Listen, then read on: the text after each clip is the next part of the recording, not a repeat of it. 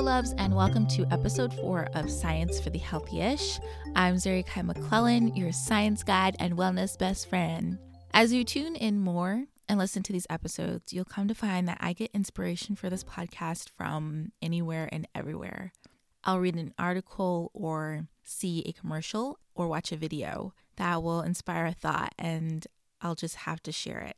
And that's kind of what happened with today's podcast topic. I feel like it's related to wellness a bit more than science, but I'm curious to hear what you guys think. So I'm looking forward to hearing from you. Just last week, I was watching a video by technology anthropologist Alex Wolff. The entire talk was about millennials and how they don't feel aligned with their age. So, for example, a 32-year-old doesn't really feel like they're 32. And there's this weird feeling of, I guess, a loss of time. And she talks about the 3 causes of why millennials don't feel aligned with their age. And one of them was a lack of rites of passage, which really got me thinking about why they're so important. Rites of passage are events or ceremonies that signify a big life change. And in the US, we have very few moments of them. There is turning 18 when you can vote, or 21 when you drink. And there's also the tradition of getting married and having a wedding. And in her talk, Alex goes on to talk about how millennials feel unprepared to be an adult and the role of technology in this. I won't go into further detail, but I highly recommend you watch her talk on YouTube, and I'll link it in my show notes. Although Alex's talk was about how technology influences society, it inspired me to really think about how wellness could be a rite of passage. I couldn't think of any rites of passage that signify spiritual, mental, or physical growth, at least here in the American culture. But I wondered, what would it look like if we did? They may not be big events or celebrations or ceremonies. They could be small aha moments, or they could develop over several years. So I took some time and I looked at my own experiences, and I realized most of what I would call my rites of passage took place over many years.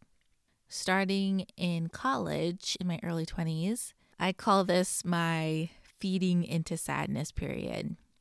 As I mentioned in previous episodes, college was very stressful for me.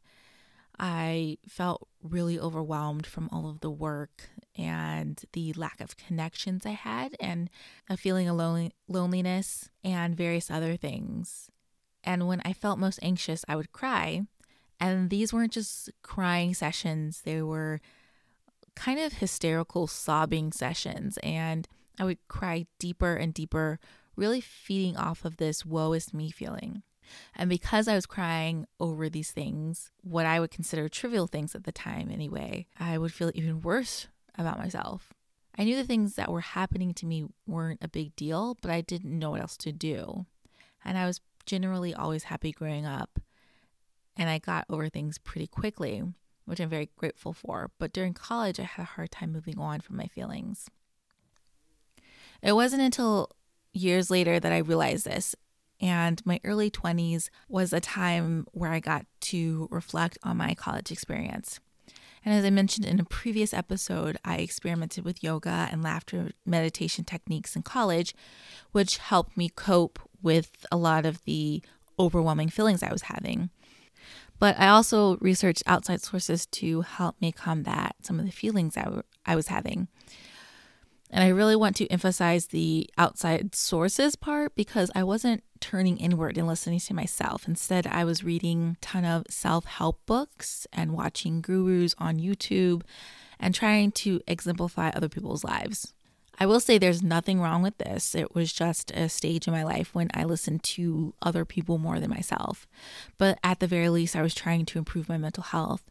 And ultimately, I was beginning the process of working on myself and leaving behind those past feelings. So in my late 20s, it turned out to be the time when I cultivated my inner voice. And up until this point, I was still ingesting self-help books and articles and videos like crazy. And it really did extend into my late 20s as I started my business. But I did start to listen to my gut more and just listen to what I wanted and needed. And at the same time, I stopped caring about other people's opinions and really just listened to myself more. I started journaling a lot more, creating vision boards, writing out my ideal day, etc. And there was a lot more self-reflection. And if I did read a book or watch a video, it was always about like human psychology and how the world works, and less about self-help. I also spent more time for reflection and less on outside influences. And I believe this was my biggest growth period. So as I move into my 30s and beyond, honestly, I have no idea what this stage will look like, but I can hope for a few things. I hope that I build a better spiritual practice, that I create mental clarity by simplifying my life. I hope that I prepare a healthy body for when I try to have children and, various other things. So I think that wellness as a rite of passage is an important thing to consider. It may not always be a dramatic transformation or big celebration. More likely, it will happen over many years, and it's a transition, and I think that should be celebrated more. Like, when was the last time you thought about how you progressed physically, mentally, emotionally, or spiritually? And how can we celebrate these periods of growth more? Do we buy a cake, send ourselves a card, go on a trip? Absolutely, we definitely can. And I think that we should also recognize these moments in our friends, our family, and celebrate them more because they're a pretty big deal. So if you're looking to reflect on your own wellness rites of passage, I have a few suggestions. I would definitely think about big moments of transition for you. So going to college, moving across the world, giving birth, losing a loved one. I would also say revisit old journals if you have them. I have journals from middle school and I honestly still look back at them once in a while. And finally, I would say talk to your friends and family who have known you for many years. They're more likely to see the changes in your behavior that you may not always notice. And if you want to create a new rite of passage, I would suggest deciding on what areas you want to improve on and experiment with new things like a new hobby.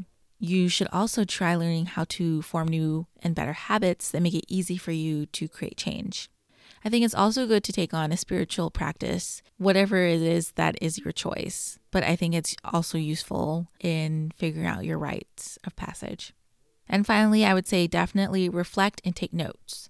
And this is most important because how do you know if you've improved if you don't remember where you started? So that's all for this episode. As always, I hope that you take the time to seek information that will keep you beautiful on the inside, to nourish your mind, to pamper yourself with knowledge, to make science a part of your lifestyle. I hope you guys enjoyed this episode. Let me know about your wellness rites of passage or other ways you can elevate your wellness journey. Head to my Instagram or Facebook page to tell me what you think. All of the links are in the show notes. I'll talk to you guys soon. Bye.